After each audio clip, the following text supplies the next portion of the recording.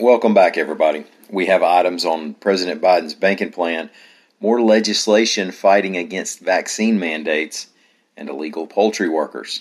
I'm Mike Morgan, and we're down in Alabama.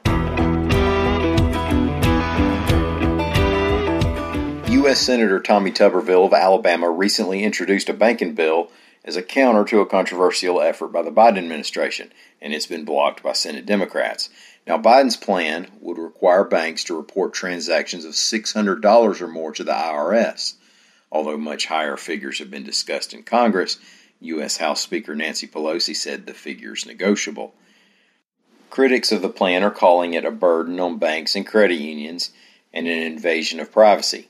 The Treasury Department has estimated the measure could raise about $460 billion over 10 years. The thought there is that there's taxable money sneaking by, and the revenue off taxing that money would pay for some of the Democrats' social spending plans. AL.com's Greg Garrison reports that Senator Tuberville and some of the state's bankers met outside Birmingham's Protective Stadium this week to criticize the plan.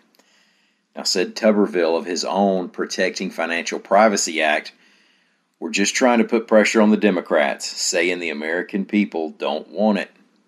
Grace Newcomb is the Director of Federal Advocacy for the Alabama Credit Union Association. Quote, "Forcing credit unions to comply with this additional reporting requirement would be costly to all credit unions and would be nearly impossible for the small credit unions who lack the dozens of compliance lawyers and staff that some larger institutions employ." End quote. COVID numbers are falling in Alabama, but the pushing and pulling over vaccine mandates are continuing. It's certainly been a topic at concerts and festivals around the state. AL.com's John Sharp reports that Fairhope's Film Festival had announced it would require vaccination. But the organizers removed that announcement when it was suggested to the city that it pull its sponsorship of the festival over the mandate. You see, Alabama has already put into law a vaccine passport ban that attempted to stop businesses from denying services based on immunization status. But events such as Birmingham's Sidewalk Festival have used a loophole in the law by giving people the option of proving vaccination status or showing a negative COVID test. So enter HB 31. Now that's a bill announced by the nonprofit Health Freedom Alabama that would consider the COVID vaccinated a protected class. Think race or religion here. And it attempts to shield the unvaccinated from what Health Freedom Alabama co-director Casey Cavender called discrimination of any kind, which could also prevent venues and festivals from requiring proof of a negative test.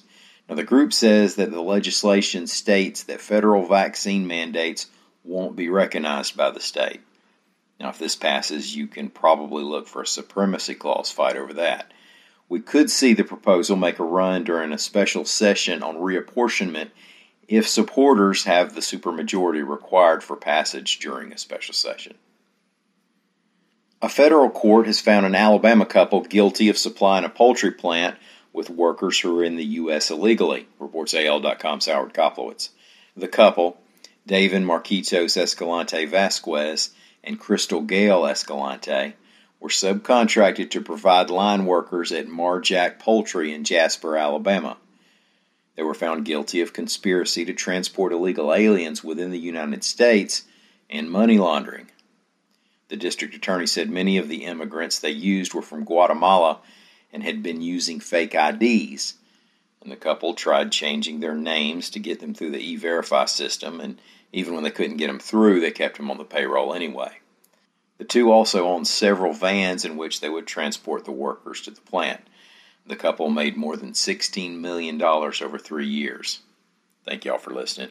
We'll be back here again tomorrow. Until then, stop by and see us anytime you can on the internet at AL.com.